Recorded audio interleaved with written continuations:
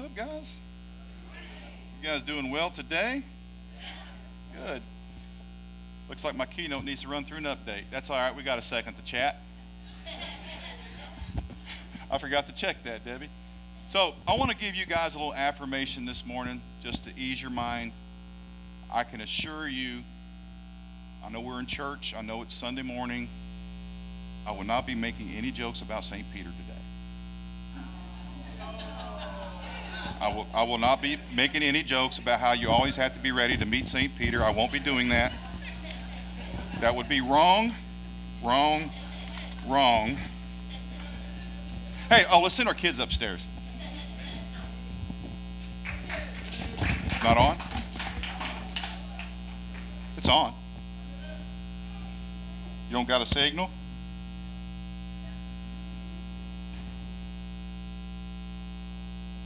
So, check. We're going to be reading out of the book of Ephesians today, chapters 5, verses 8 through 14. If you would go ahead and pull that scripture up for me, Debbie. When I get this update ran, I'll take over. In the meantime, I want to have to get you to scroll for me. All right. You want to read with me today? Let's do it. For you were once darkness, but now you are light in the Lord. Live as children of light. For the fruit of the light consists in all goodness, righteousness, and truth. And find out what pleases the Lord. Have nothing to do with the fruitless deeds of darkness, but rather expose them. It is shameful even to mention what the disobedient do in secret, but everything exposed by the light becomes visible, and everything that is illuminated becomes a light. This is why it is said, "Wake up, sleeper, rise from the dead, and Christ will shine on you." Let's pray. God, we give you praise and thanks for allowing us yet again to open up your word, to listen and to see it. And we thank you that is very much alive and active today and relevant as it was in the days that it was written. Give us ears to hear and hearts to respond. And above all things, just help me to stay out of your way. We ask this in your holy name. Amen. All right, so we are in this teaching series leading us up to the big day, Easter Sunday, called Vice. And we're using the 7 deadly sins to kind of as a roadmap leading up to Resurrection Sunday, not so much as to clobber us in the heads with the sin in our life, but really it's just to help open our eyes to the truth that is we all share the commonality that is we are born into sin. We all struggle with things. We all struggle with stuff. But we all share the hope that's in Jesus Christ, our Savior. So that's what the intent of the teaching is. And when I first found out that Rachel was going to ask me to do one of these, in my mind I'm thinking, I got to confess to you. Please don't please don't give me gluttony. Anything but gluttony. I mean, I confess weekly here on Wednesday nights the struggles that I have with eating. And I guess I feel inadequate to teach on something that I personally haven't been able to conquer in my life. Well, as it turns out, I wasn't assigned gluttony. But I got to tell you, God does have a sense of humor. Always. Because this morning we are going to tackle the vice known as sloth. So no napping during the sloth sermon. All right, I think we're going here now. So, I'm pretty sure that none of you have the word sloth in your day-to-day vocabulary. I don't think anybody has probably used that in a while, if ever, in a sentence. And when you think of the word, you've never said something like, "Man, I sure am feeling slothy today." That just doesn't sound right, does it? And when you think of the word sloth, you probably conjure up images like this guy. Did y'all see where the kid on the zip line ran into a sloth? Who saw the YouTube video? It was hilarious. He said, "I clocked him right in the head." That's what the kid said. Or maybe you think of this guy. Everybody loves Sid, the sloth, right? The truth is, the sloth was named after this condition that we're going to talk about today because of their behavior. They sleep anywhere from 15 to 20 hours a day. They are the slowest moving mammal on the planet. They can only move on the ground at a rate of 0.14 miles per hour. And they move this slow because their metabolism is low and they expend very little energy. Now, unfortunately, this is true about many of us, right? So I thought it'd be fun to go out on the Google and see if I can pull up some pictures of those of us who might be acting a little slothy. He's playing his Wii. Can you tell he's got the controller? Or this one. Now, to give her credit, she is straddling the treadmill, so she is actually moving her feet. Maybe she's doing some kind of rehab. I don't know. I got to confess, I'm guilty of this one. That's a little dated because you can tell by the TV, but you know, if you've ever taken your iPad and flipped it sideways because you're laying in bed, you know what I'm talking about. Why bother? It's going to burn down anyway, right? I mean, why put the chair together when you can just sit on the box?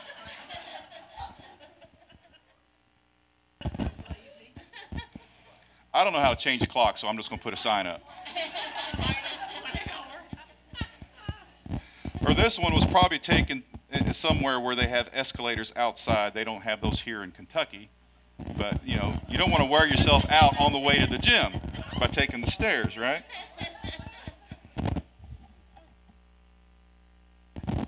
Here's a classic. Now, I see a pattern in this guy's life because you can look at his yard and tell that he just doesn't have a whole lot of energy. But at least he's thinking about his little girl. This guy wins the award for ingenuity. Right? That might be wisdom, not sloth. Yeah. Bonnie, I think there's a hoodie in Jimmy's future. Now, it's fun to laugh, but the truth is sloth is listed as one of the 7 deadly sins for a reason, right? And I know what you're thinking. Being lazy might not make you the most productive member of society. It may not help you climb the ladder, but is it really deadly? I mean, has anybody died from taking too many naps? I mean, even Jesus took a nap in the boat, right? Man, I got to tell you, I love naps. I do. I love chicken wings, but I love naps too. Usually in that order. Just so everyone knows, when I leave here, I'm going home and I'm taking a nap. That's my Sunday thing to do. I don't know, maybe. We'll see. That's up to Trish. We had wings for dinner last night, so probably not. Now, I'm not exactly what you would call narcoleptic. I just love to sleep. I just have a deep passion and appreciation for horizontal meditation. I'm one of those guys that has to leave the lights on in a room where my brain starts to tell me that it's time for a nap. Who likes to watch TV with the lights out? Some of you. I can't do that. You turn the lights out, I'm out. That's why my family hates going to the movies with me, because apparently I'm not a quiet sleeper either. Now, the word sloth is a translation of the Latin term acedia, which means without care. So sloth, or acedia, by definition, is not just about being lazy, but it's not caring enough to do the right thing. So sloth is not really a sin of commission, it's rather a sin of omission. You following me? In fact, sloth is the ultimate sin of omission, because sloth sits still, unmoved by anything real. Sleeping through a movie may not be deadly, but if the theater's burning down around you and you're sitting on your hands, well, that's a different story. And it might seem counterintuitive in this culture that we live in, because we don't really see ourselves as a slothful culture, do we? Because we are the most hyperactive people there are in all the world. We go to the gym, we take our kids to soccer practice, dance lesson, we work jobs, some of us multiple jobs. We just go and go and go. In today's world that seems to be fueled by nonstop busyness of our lives, it's hard to see us as a couch potato society. Because you see, sloth isn't just about being lazy. And it can be. We can also become consumed by busyness. And if we aren't investing in the right things and things that are important and things that have purpose, then we can fall into the trappings of sloth as well. Sloth is sneaky in the way that it attacks us, and we mistake busyness for productivity. Sloth thrives in busyness. Why are we busy? This chronic pursuit of worldly pleasures breeds compounded boredom. Boredom with people, boredom with our jobs, boredom with our families, boredom with God, boredom with life. You might be living a life that is busy, but it's filled with haze. It's cloudy. And what's interesting is how our culture today tries to warn us of this kind of behavior. It tells us that we got to slow down. We need a break. They coined a phrase a few decades back called workaholics. That came from right here in Louisville, if you didn't know that. What was that guy's name, Rachel?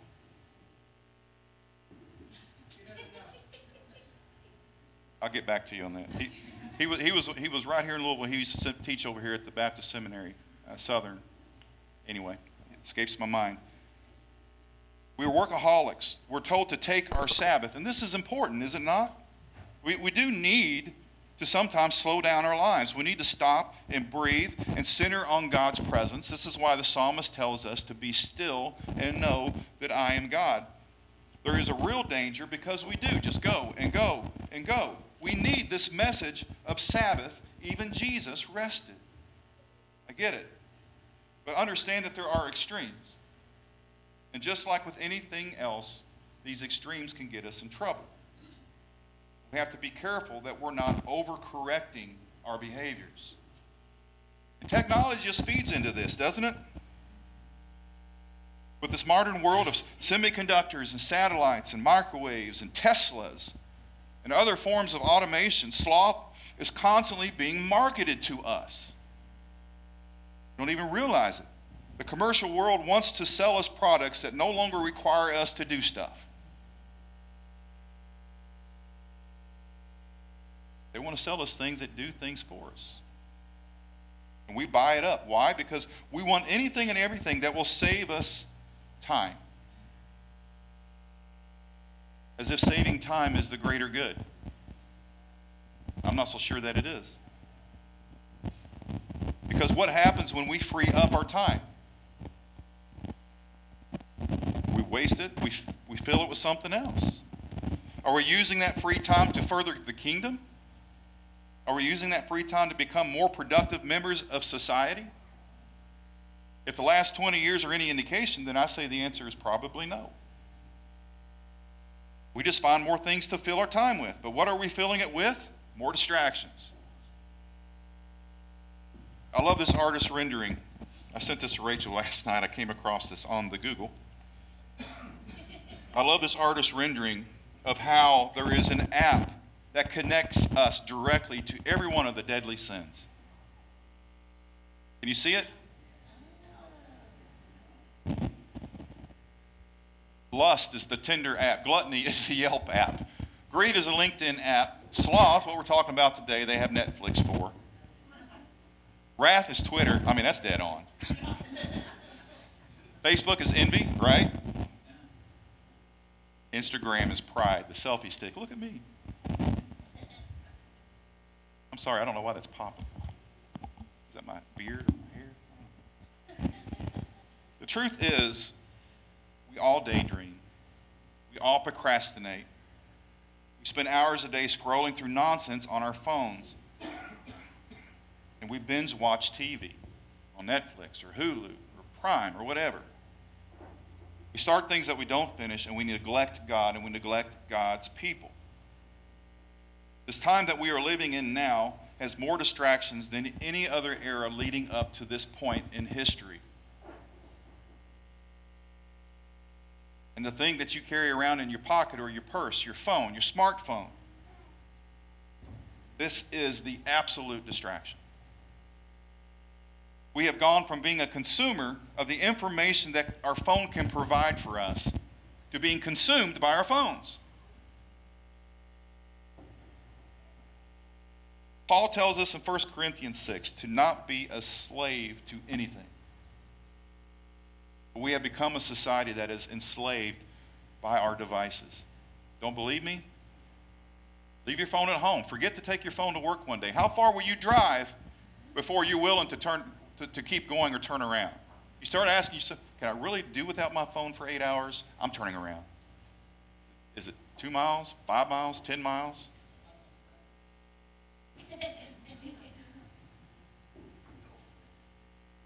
Now, the Old Testament has a biblical word for sloth, equivalent used as sluggard. And we find this primarily in the book of Proverbs. Now, just on a side note, if you're new to reading the Bible and you're looking for a place to start, the Gospel of John is always a good recommendation. That's probably the top choice. But I got to tell you, the book of Proverbs is a close second. And it amazes me, it never ceases to amaze me, how the wisdom in this book is timeless. It's just so applicable to today. Now, the word slugger is in the book of Proverbs 14 times. So clearly it was important. But I'm just going to read one of these from Proverbs 24. I went past the field of a sluggard, past the vineyard of someone who has no sense. Thorns had come up everywhere. He had a rope tied to his girl's swing set. No, I'm kidding. The ground was covered with weeds, and the stone wall was in ruins.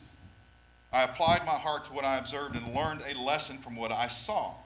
A little sleep, a little slumber, a little folding of the hands to rest, and poverty will come on you like a thief, and scarcity like an armed man. 14 times the word sloth appears in Proverbs. And what the writer of Proverbs is referring to here is much more than our understanding of sloth as just being lazy. The word is contrasted with uprightness. The word that is used in the Old Testament that contrasts, thank you, the sluggard term is defined as upright and righteous. The virtue that is contrast to the vice, because the church has defined the 7 vices, but for every 7 vice there is a virtue.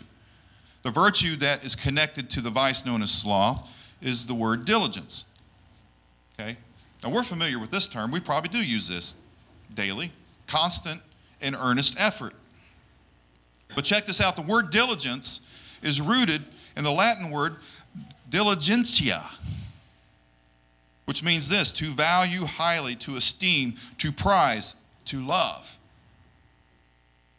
See, diligence implies that there is a passion or a fervor for life. Passion, the word itself, passion, means to suffer for. To love something so much that you would be willing to suffer for it. That's why we call it the passion of the Christ. Because Jesus loved us so much that he was willing to suffer and die on the cross. When was the last time you felt a passion for something that you were willing to suffer and die for? See, a slothful person in the Old Testament is not just a lazy person, but is considered irresponsible, unrighteous, and undependable. This person becomes a burden to his family, his community, his church. And the result of slothfulness isn't just being lazy or being unproductive, but it leads to personal ruin. Sloth is a slow killer of the soul. It's like high blood pressure. High blood pressure is a slow and silent killer of the physical body. Sloth is a slow and silent killer of the soul. Sloth has also been closely connected with self-pity, which is not what you really think about when you think about sloth, is it? Thomas Aquinas says this about sloth. He says it's a sorrow about spiritual good and as sluggishness of the mind, which neglects to begin good, and so oppresses man as to draw him away from good deeds. It goes as far as to refuse the joy that comes from God and to be repelled by divine goodness. Everything is done with reluctance. No joy in doing God's will. Living a spiritual life becomes a burden, and soon we begin to give up on the necessary tasks that lead us into a virtuous life. This is not the design, folks. This kind of lifestyle is devoid of love for God and love for neighbor. And in the end, it focuses simply on the self. Christian author Dorothy Sayers says this about sloth: it is a sin that believes in nothing, enjoys nothing, hates nothing, finds purpose in nothing, lives for nothing, and remains alive because there is nothing for which it will die. In some extreme cases, sloth can lead to physical and mental health issues. I've experienced this firsthand. A few years ago, I started to experience something strange. Now, I'll admit to you, I'm not exactly what you would call a go-getter. Thanks, Jimmy. I've always stayed up way too late and slept until the absolute last minute before I roll out of bed. The snooze button is my friend. Who are my snooze button people in here? The snooze button. Probably the worst invention known to man. Tool of procrastination. In theory, it should work like this. You set your alarm a few minutes earlier than you plan to arise. That allows the snooze button to slowly wake you into a state of consciousness, into this bright and beautiful day. If that's you, God bless you. You're what they call a morning person. For me, the snooze button works like this. I set it 30 minutes before I need to get up because I know what's coming. Then when my alarm actually hits the time to get up, my brain starts to do something called rationalization. I can actually do math in this state of semi-consciousness. How much time do I actually need to get ready to be where I'm supposed to be at the time I'm supposed to be there? I start calculating things like travel time, showering time, ironing time, sometimes. Okay. Got to look good, man. Getting dressed, getting coffee, feeding the dog, and here recently I've even added the task of grooming my beard. I've gotten good at allowing my sleep pattern to extend into the last possible minute. Now, I'm not proud of any of this. I'm not suggesting that this is a healthy way to wake up, because it's certainly not.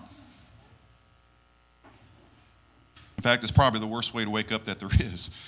But I've done this most of my life. But a few years ago, something started happening.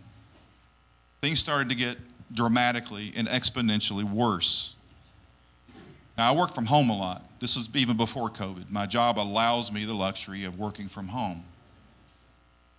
And for whatever reason, all of a sudden, getting out of bed at all just became one of the biggest obstacles in my life. I literally felt like I was connected to the mattress. Unless you've experienced this, I don't know that I can ever explain this in a way that you will understand it. I felt like there was a 200-pound weight on top of me, and I could not move.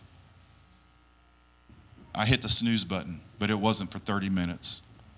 30 minutes turned into 45, which turned into an hour, and I'm not exaggerating, sometimes 2 hours. I wasn't making it into work on time. I wasn't even close, and it was beyond my control. I couldn't roll out of bed, and I don't know how else to explain this. I could go to bed early, but it didn't matter. It didn't help. Starting the day just simply became one of the most difficult things for me to do. Then I started to become ashamed because I felt unproductive, and I felt like a thief because I was stealing time. I was stealing time from my employer. And I came clean and talked to my boss, my supervisor, about it and explained the things that I was struggling with.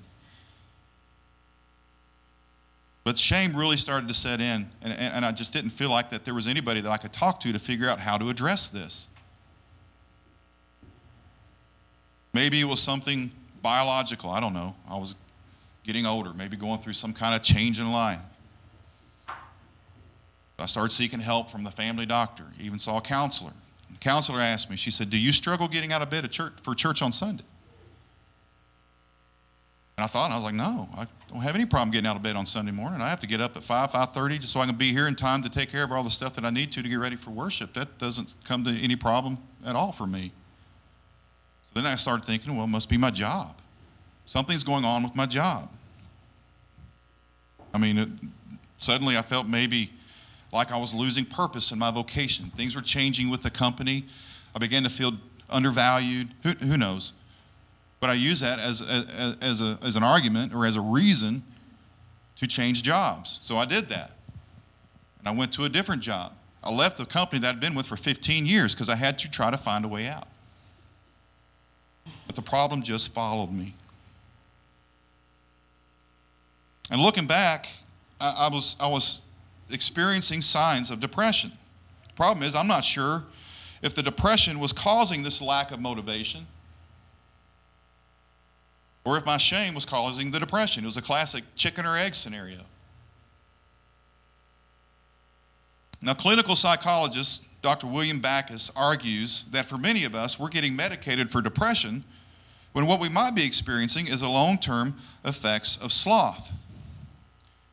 He says this: depression involves aversion to effort, and the moral danger of sloth lies in this characteristic. The work involved in exercising one's will to make moral and spiritual decisions seems particularly undesirable and demanding. Thus, the slothful person drifts along in habits of sin, convinced that he has no willpower and aided in this claim by those who persist in seeking only biological and environmental causes and medical remedies for sloth. So what he's basically saying is people may be getting diagnosed for depression and treated as such, and what it may be is just symptoms of long-term sloth. You following me? Now I want to be clear here. I really need to make this clarification. I don't want you to misquote me. I'm not saying that depression is caused solely by sloth. Depression is a very complicated matter, and I think we understand this. It's a real thing. It's a real condition. It can be dangerous, and it needs to be taken seriously. It can be caused by a multitude of things ranging from grief to something biological. And if you struggle with depression, please take it seriously and seek help. There's a lot of things that leads to the symptoms of depression. Sloth just happens to be one of them. Remember, there is no shame in seeking help. But as I stated earlier, sloth can lead to self-pity, and self-pity can lead to depression. It's a condition that we can fall into completely unaware, and before we know it, we're in it. Some of us are just wired in a way that makes us more inclined to fall into these traps. So if anything about my story rings a bell with you, we should probably chat. There's ways out, but you have to take control. The thing that worked for me finally is I got some help from my friend, my neighbor. His name was Alan. And we had always talked about getting up and going to the gym. We never did. You know how that is. And I finally told him, I said, here's what I'm dealing with. I need a reason to get out of bed. And I need accountability when I can't. So he did. And we started getting up this Labor Day. We started getting up and we started going to the gym. And this went on until COVID happened. And then all the gyms shut down. But by then, the pattern had been broken. Now, I won't lie to you and tell you that I still don't have to really be careful because I can easily fall back into those patterns. I still have to give myself structure, and I have to be intentional about pursuing the things that are good and productive and try to not be consumed by the things that want to keep me down. Sloth is apathy towards God, and that is what makes it deadly. It is not a sin of commission against somebody else. It's a sin of omission against God. We see the goodness of God, and we have no response for it. Not because God's goodness isn't worth noting. It's not like it's something that's mediocre and can be overlooked. But we live instead with a craving for the next comfort that we seek, completely blind to the fact that the one who really satisfies is right in front of us. And over time, the soul grows more numb and more numb. Many refer to sloth as the gateway to the other sins because the numbness it creates moves us toward anything that will make us feel something. Sloth is a craving for personal comfort at all costs, and the cost is high because it costs you your joy in God, and it blinds you to how you were designed to live, serving and loving. Sloth will cost you your love for the local church, and it will dull you with endless amusements. Sloth will blind you to the need that you have for Christ, and worse of all, sloth will close your eyes to the beauty that is Jesus. Read it earlier. Thomas Aquinas said this: sloth leads us to be repelled by the divine good. It's kind of like spiritual narcolepsy. One scholar describes sloth as something that feels so comfortable and imperceptible, he compared it to falling asleep. Now, usually falling asleep is a pleasant experience, right? Unless you're not supposed to be asleep. Unless you're supposed to be awake, like when you're driving, when you're operating heavy machinery, or when you're at work. Have you ever had the helpless feeling that you weren't in control of whether or not you could stay awake? Some of you are having it right now.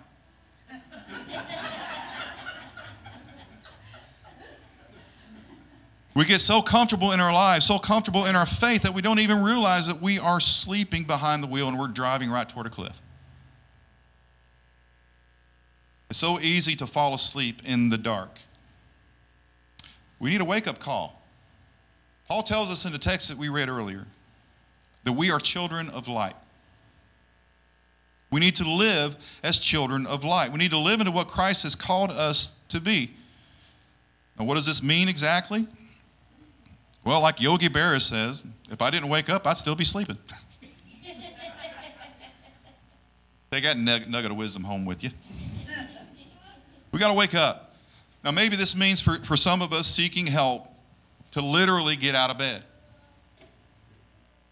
Find a reason that motivates you and stick with it. Maybe it's the gym. Maybe it's walking the dog. Maybe it's scheduling that quiet time with God, whatever it is. And if you can't do it on your own, you got to ask for help. Some other things that helped me, and these are just suggestions. If you have a choice between working from home and going to the office, go to the office, or at least find some balance. If you have a choice between watching church at home or attending church in community, we'd sure love to see you come. We are not meant to live in isolation. And I'm sorry, but Facebook Live and Zoom meetings is not an adequate substitute. We are made to be in community. Another thing that you can do is work hard to change your sleep patterns and understand that it takes time to make these adjustments. Start gradually. Maybe set your alarm 5 minutes, 10 minutes, 15 minutes sooner until you finally start to get closer and closer to the goal. And I know this is going to be unpopular, but listen, binge watching television is a form of addiction.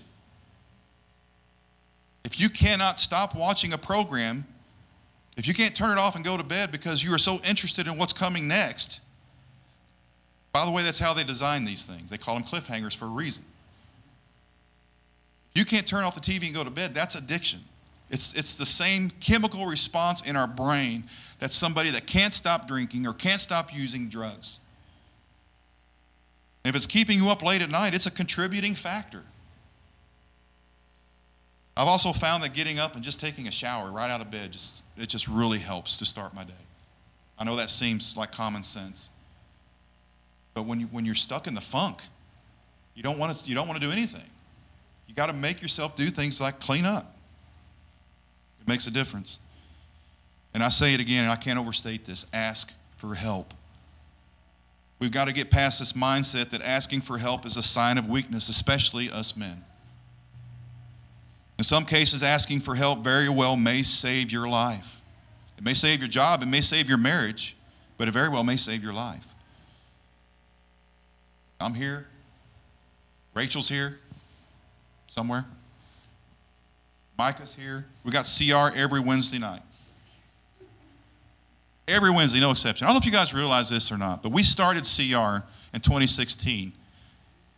And every Wednesday since, we have had it. We've had it on Christmas Eve. We've had it on Christmas Day. We've had it on New Year's Day. We've had it on my birthday. We don't cancel it for any reason because we know that there is a possibility that somebody needs to come. So don't take that luxury for granted. Maybe for some of us, waking up means cutting some things out of our lives, making time for God. And I'm not talking about just busy work. I'm talking about one-on-one communion with the divine. But for all of us, and I believe this with all my being, it means that we need to be in prayer for ourselves and for one another, that God keeps us awake.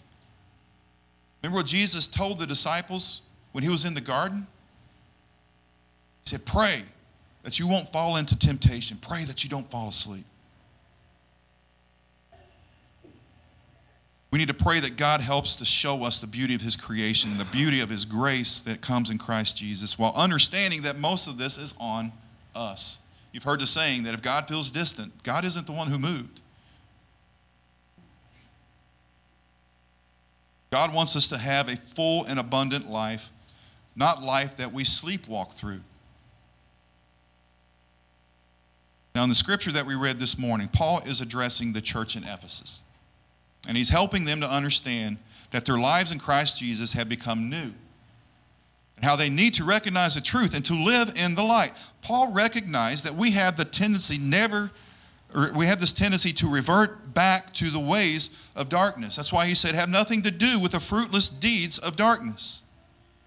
We have a tendency to fall asleep when the lights go out, instead of remembering that we are children of light. And that we don't have to waller in the dark. We don't have to waller in the darkness of self-pity, the darkness of self-isolation, the darkness of self-fulfillment that can truly never be satisfied. We don't have to waller in the darkness that is sloth. But instead, we are to illuminate. Jesus said that we are the light of the world. We are meant to be seen. We are meant to shine. The words offered in verse 14 in the text that we read is strong. Paul isn't telling his readers simply to awaken from their sleep. He's telling them to awaken and arise from the dead. Our spiritual sleepwalking is detrimental. We become like the walking dead. We become dead to all goodness. Our numbness makes us dead and desensitized to this fullness of life that God wants for us. And we were meant to walk in this fullness of life. So look around you. Ask yourself this question. Do I stand out? Do folks see the light in me? Can they see Jesus in me? For you are set apart. You're meant to be different. You're holy. You should shine. And if you don't, then you very well might be asleep. Christ calls us to a better life, to be a new creation. Jesus says, believe in the light that you may become children of light. It's in John's gospel. So hear the word of God this morning, people. Wake up, sleeper. Rise from the dead, and Christ will shine on you. Let's pray. Heavenly Father, we realize that there are times in our lives when we have allowed a spirit of slumber to overtake us. We have faltered or failed in our Christian journey. But God, I pray that we would awaken from any complacent state, allow us to walk in newness of life, and live in the light of Christ's lovely presence. We pray that we would press on for the higher call we have in Christ Jesus and produce the fruit of goodness, righteousness, and truth. Help us to honor your holy name by the life we live and the attitudes of our heart. Thank you for the many privileges we enjoy as your children. And we pray that we would fulfill the responsibilities we have to live according to your word and to walk in the light. We ask this in your holy name. Amen.